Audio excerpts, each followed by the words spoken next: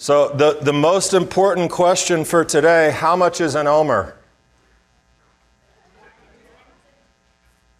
Come on, Hannah. Come on, Hannah. Right.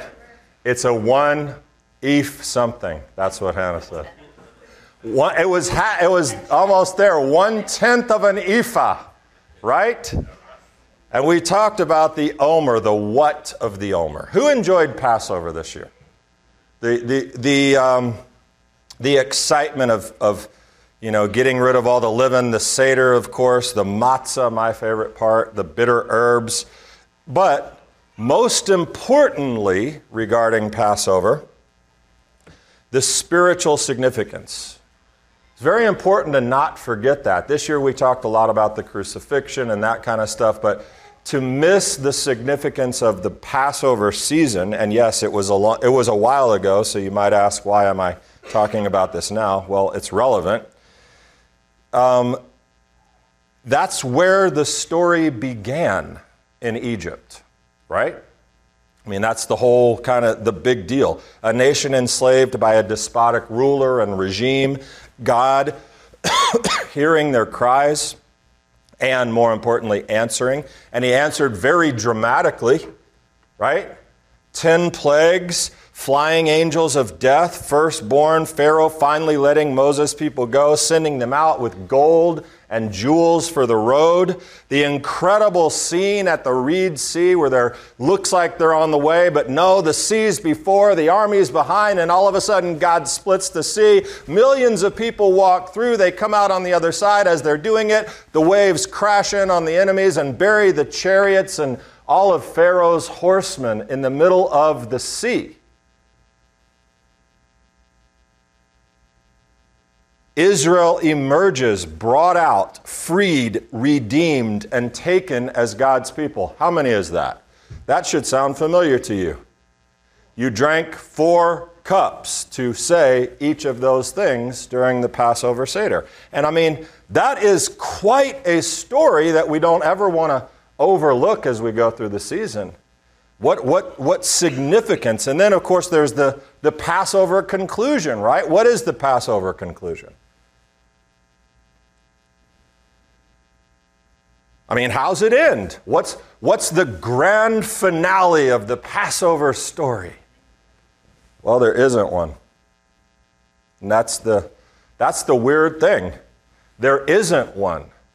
We have all of this, and then what happens? Well, I mean, you could say that it says that God delivered them, and that day they believed in the Lord, and they believed in his servant Moses. And Moses sang this beautiful song, Az Yeshua Moshe Uvanei Yisrael. That's exactly what it sounded like as he stood on the seashore singing.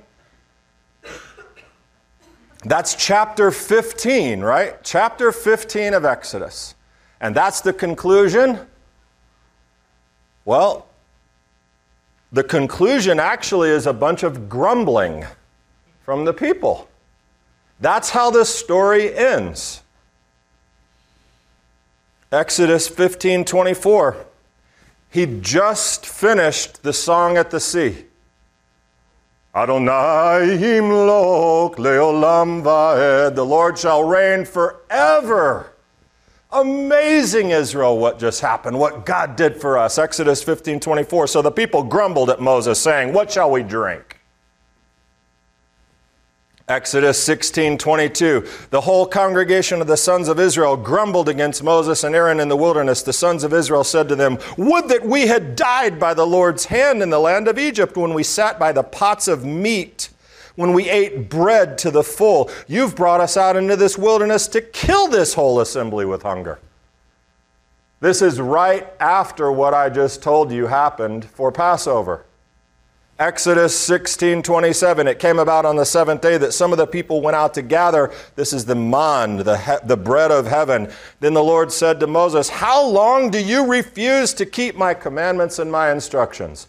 When was this happening? Just after Passover, after God redeemed this entire nation, miraculously. Exodus 17, and there was no water for the people to drink. Therefore the people quarreled with Moses and said, give us water that we may drink. And Moses said, why are you quarrel with me? Why do you test the Lord? But the people thirsted there for water, and what did they do? They grumbled. They grumbled against Moses. Why now have you brought us up from Egypt to kill us and our children and our livestock with thirst? So Moses cried out to the Lord, saying this very important question: what shall I do to this people? In other words, translate it, God help me. What have I gotten myself into? We just did all these things, God, together. You anointed me to go and do this, and this is how this ends? What am I supposed to do with these people? Did you ever think of that as being the conclusion of the Passover story? It's pretty depressing, isn't it? I mean, we should really be excited. Well, that's how it happened. It happened that way. And after we read through that incredible story in the Haggadah, the 4-cup deliverance, the parting of the sea, the miracles, it culminates with Moses saying, God help me, what have I done? How am I supposed to do this? And God has an answer. I mean, Moses is bewildered. We're free. You can imagine Moses. We're free. You're complaining, you're asking me to take you back to Egypt because of some stupid pots of meat? We're free. We're out of bondage. No slave masters, no taskmasters, no whips, no hard labor. What can I do to make you see? It's a good question. He asked God, what shall I do? God says, Moses, it's not for you. It's not your problem to fix. God had the plan. He had the plan. And guess what? It's still the plan today. Even though we didn't just come out of Egypt and we're not slaves. There was a time of transformation that needed to take place for them as they came out of Egypt. Do you know how long it was? 50 days. Do you know what it was called? And you shall count the Omer, the period of transformation from down here in Egypt to up here at Mount Sinai. That was the plan. A 50-day journey from the land of Egypt to the foot of Mount Sinai, this week's Torah portion. You know, it's in this week's Torah portion. We're reminded, you shall also count for yourselves from the day after the Sabbath. And it's talking about the grain thing, but this is all happening. This was much more than a navigational journey through the desert. This was a spiritual ascent, literally, from being a terrible, imprisoned people who were not ready at all to receive what God had to give them.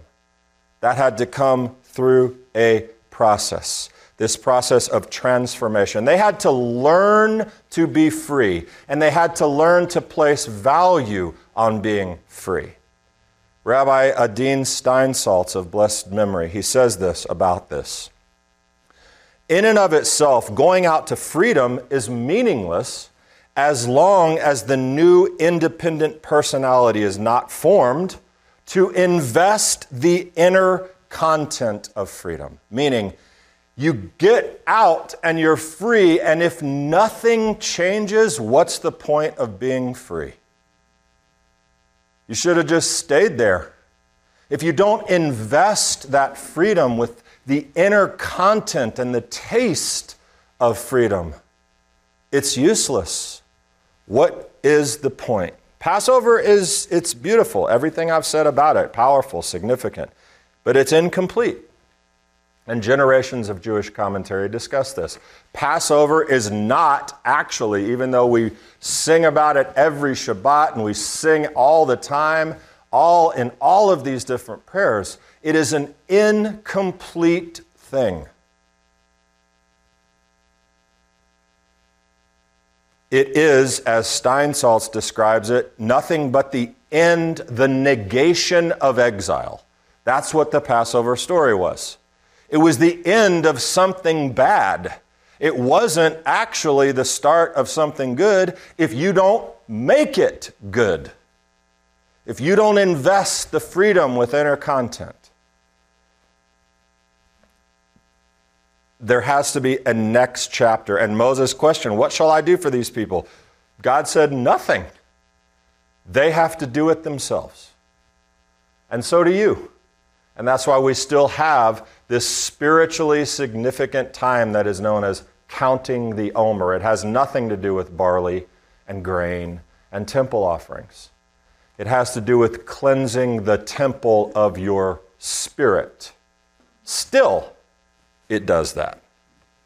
And as I stated earlier, the climax of the Passover story is not in the story itself. It's not in the 10th plague or even going out to the Red Sea. That's nothing but the end of a bad scene. The climax is when? When is the climax of Passover? 50 days later, on what day? Shavuot. Because that's when the ascension was completed. But that journey in between is where we currently find ourselves, and it's incredibly important. And I want to try to help you make the most of that, because it seems silly, I get it. I'm going to count days at night, and that's actually supposed to help me be a better person. There's a historical biblical precedent for the fact that happened. And that calendar doesn't change. So those days then were significant. They remain significant. I want to help you see a little bit of that. That Shavuot, which is down the road, is the ascent, the experience to top all. But we get this transformation first. The slave to free. The slave to free. This is the why of the Omer. And honestly, it's much more important than the what. And most of Judaism's focus today, whenever we talk about the Omer, is all about the spiritual component. It has nothing to do really with the barley sheaves and all that. Because those changes needed to take place for Israel, and they do for us. Now, Israel was not ready. They were free, but what did they use that freedom for? To grumble. That's what they did. Free to grumble. That's what Israel chose to do right out the gate, as they say in Louisiana. But that's not a good start. The first necessary element of transformation from slave to free, and here's this word that you get so tired of hearing, but if you start doing it, you won't be tired of it. Gratitude. Gratitude, a transformation from slavery to freedom, begins with the gratitude concept of saying, I am free. Thank you to the one who set me free. Thank you. And Israel was grateful. But you see, the problem is this. Problems and challenges in your life, they immediately can blot out your gratitude. And it's a big problem. Everything's going right. Everything, you know what? This day, this is absolutely, God, thank you for the day that you've given me. This is like the best day I've ever had. And I know that you're just pouring out blessing on me. Now, God, I'm about to get out of bed. Could you? You've heard that before, right? And then the first challenge comes along, it's like, life is full of challenges. Forrest Gump had a famous shirt he made that talked about what happens in life. It's just the way it is. You got to find the good. You have to. And that's the start of any journey of transformation. You know something? There's a tragic, and I approach this delicately, modern example of what I think of when I think of Israel in this phase. You've seen, I'm certain, who has ever seen videos of the concentration camps being liberated, particularly Dachau by the Russian and our soldiers when they went in. These human skeletons, bodies, mountains of bodies and death. And these soldiers they don't know what they've never seen anything like this. And these skeletons of people are coming up and grabbing them and like kissing them and saying, thank you. Now, some people probably were thinking, where were you? Why didn't you come sooner? How could you let this happen? You could have saved my family. But for the majority of those concentration camp victims, it started with gratitude. Thank you, God, that you have ended this hell. Thank you. Thank you, God, that you're here. Thank you, army, that you're here. Thank you for the freedom. But, to continue with that example of Israel at Passover and camp liberation, and remembering Steinsaltz's statement that going out to freedom is meaningless if you don't invest that freedom with something, there was a necessary and second component that had to occur for Israel before the inner freedom could be realized. And this is it. It is the realization that some things must change. And you are in charge of that. Only you. Well, but I mean this circumstance. It doesn't matter. I know, but she said, it doesn't matter. I know, but I can't. Yes, you can. It doesn't matter. You are in charge of how you take what you have, recognize that internally there are some things that I probably need to face and deal with. And that Israel ascent, 49 days from Egypt to Sinai, they had to learn to trust God. They couldn't look back at the comfort they had in Egypt because they could drink and eat meat. They had to turn and not look back and realize, oh, my heart has to change. I've got to turn this to God. They weren't slaves. They were God's chosen people. And they had to think differently. And those concentration camp victims who were lucky enough to be freed, there never should have been. But it should have happened a long time ago, but we can't change history. Those who were lucky enough to be freed had this: I have absolutely nothing. Most of my family is dead. Someone else lives in my home, or it's been burned out. And what do I have? I have absolutely nothing except freedom. Except freedom.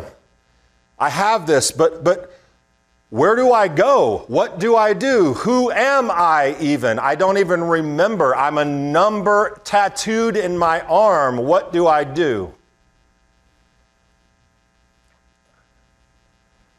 You see, there was a problem. There were many of those Holocaust survivors. They got out of the camps, but they never really left the camps. They couldn't get the camp out of them, just like Israel was trying to get Egypt out of its own way of thinking. And for very good reason. No concentration camp survivor ever forgot what they experienced. Every survivor had scars that never healed. And as I said, I use this with very, very great sensitivity, because we can never compare ourselves to what happened to the Holocaust camp prisoners.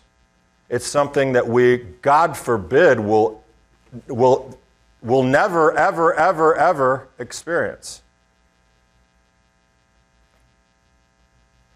But that same rules apply. The same rule that those who thrived after the war, those who built a life and remade what captivity had crushed and said, I'm free, thank God, I'm no longer a slave, I'm no longer a prisoner. What am I going to do with it? They are the ones who walked out of Auschwitz and Dachau and all of these camps and said, that happened. I am in control of what goes on now. I must change. I must take ownership. And that's the last thing that you do. You take action when you are going through a transformation. You're grateful for the freedom. You recognize the challenges of life and that things are going to be different and there are some things that need to be changed. And then you start changing them. You do things. You take action. And Israel, it was a long and winding road through the wilderness, full of challenges, thirst, hunger, exhaustion. All those days were part of the process. Passover was incomplete. The journey, though, had to keep going. They took the next step. They kept on moving. You can be thankful, full of gratitude and all these things, but you got to keep moving. 49 days moving, transforming, growing, changing, ascending, and that still amazingly can be what happens in your life now. Now, every day should be that, right? Every day we're becoming better disciples and stronger, and we're studying the Word, and we're doing all these things, and we're confronting those things within us. Who does that faithfully every single day? You wake up and you really sit down and you have that internal come to Jesus meeting with yourself. Some people do, but a lot of people don't. But that's why we have. Now, here's the confusion, though. There's this thing called the days of tshuva, right? As we're working into the high holidays. Starts at Elul 40 days, it ends at Yom Kippur. What is that? More Hebrew, cheshbon hanefesh. It's the accounting of the soul. It's where you're preparing to go before the king and the judge in the high holidays for those 10 days. And you're going in there to repent. You're going in there to ask forgiveness. So in that process of cheshbon hanefesh and accounting of the soul, you're taking inventory of the negative. You're taking inventory of the things that you wish you hadn't done. You're taking inventory of the people that you hurt. You're taking inventory of the sins you committed against God. And then you're going to bring them all in there. That is not what this is. That is not what this is. When someone says, well, how many of those periods you got to have in Judaism? I mean, Jesus died. That's the end of it. That's true for your eternal life.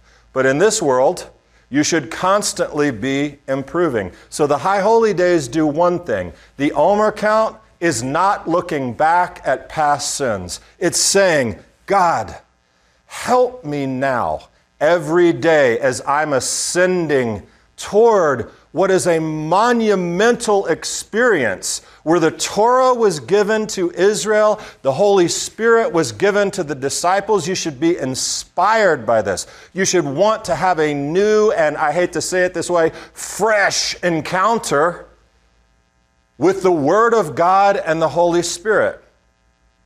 And so you are not like groveling. The high holidays are sort of like a descent. It's like everything I think of. One year I made a list. It was like 3 pages long of things that I just need to fix. And every one I'm like, ugh. So I'm finally face down flat on the ground because I've descended by considering my failures. This is the opposite of that. It is, God, I recognize this could be better in my life. Bam, step up. God, would you help me change, correct this course? Bam, step up. Another one, every day, 49 days. But how do I do that at night? All it is saying this little prayer and marking off my little calendar. I don't know. I can't fix you. But I can tell you, you should be taking some action toward fixing yourself, not because you're broken, but because you could be better. You could be better. You could be. Happy is kind of a fluffy little... Happiness is elusive, and I don't even really believe in happiness. Contentment.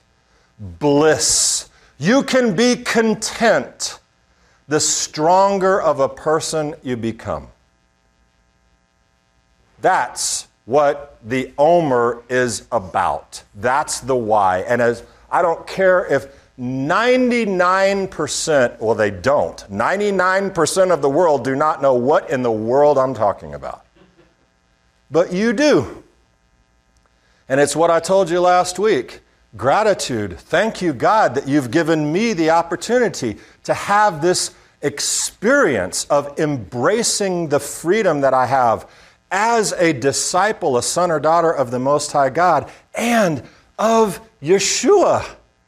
And the empowerment that gives me to not let that stinky place out there take your joy, take your contentment, confuse you. All the crap that's going on in the world right now, it's unbelievable. It's absolutely incomprehensible. What is happening? I can't even watch anything on TV because it's like, and guess what? That's my problem. That's my problem to correct. That should never be allowed to take away my bliss and my contentment. And that's something that in 49 days right now, for me personally, I'm focusing on that. I am tired of letting what happens out there in the world worry me and press me down and make me feel like there's no hope and no future. We have an incredible future. It may not be the one that we think we're having, but we have an incredible future. And I want to be thankful for the freedom that we have. And I want to be intentional about evaluating how I change myself in these days so that when we have this big hoo-ha thing at Shavuot that's going to be incredible, that it means more than just everybody getting together. We've prepared ourselves for the last 50 days to be different. That's what it's about. Have I driven this point home enough? Sorry, I'm like a motivational Amway speaker here, but that's just the truth of it, man. That's the truth of it. That's what it means to be free and embrace freedom with gratitude and transform and ascend and all these fruity, weird things that nobody in the Baptist church is ever going to tell you. But I'm going to tell you because it can make you better. That's why God gave it to you. It's that simple. It's that simple. That's the why of the Omer. And yes, I understand. I mean, even in my home, and I'll stop rambling, but even in my home growing up, I don't remember us like making a deal out of the Omer. I don't remember us gathering around and singing, for the conductor, all stringed instruments, the Psalm 67, and Baruch atah Adonai al Sfirat HaOmer, and I don't remember us doing that. I forgot it all. I forgot it all. My dad, had his payas and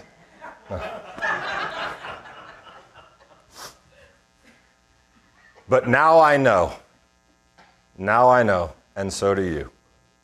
And that's the why. That's what we're doing. That's why it's in the Bible. That's why.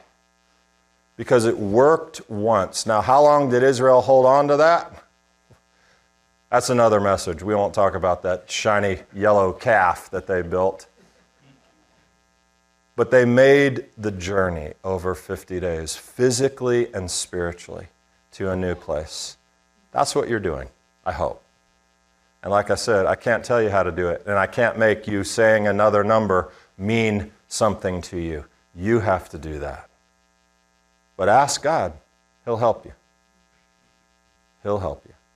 And the truth of the matter is, you probably don't really need God to help you because you already know some areas in your life that you just sort of been waiting on to like maybe fix themselves or vanish or whatever. That probably isn't going to happen. You need to take action and ownership and ascend, my friends. Okay? That's the why. That's the why. In and of itself, going out to freedom is meaningless as long as the new independent personality is not formed to invest the freedom with inner content. May we, over the next 20-some days, invest our freedom with rich inner content, min hashamayim, from heaven. Shabbat shalom. Let's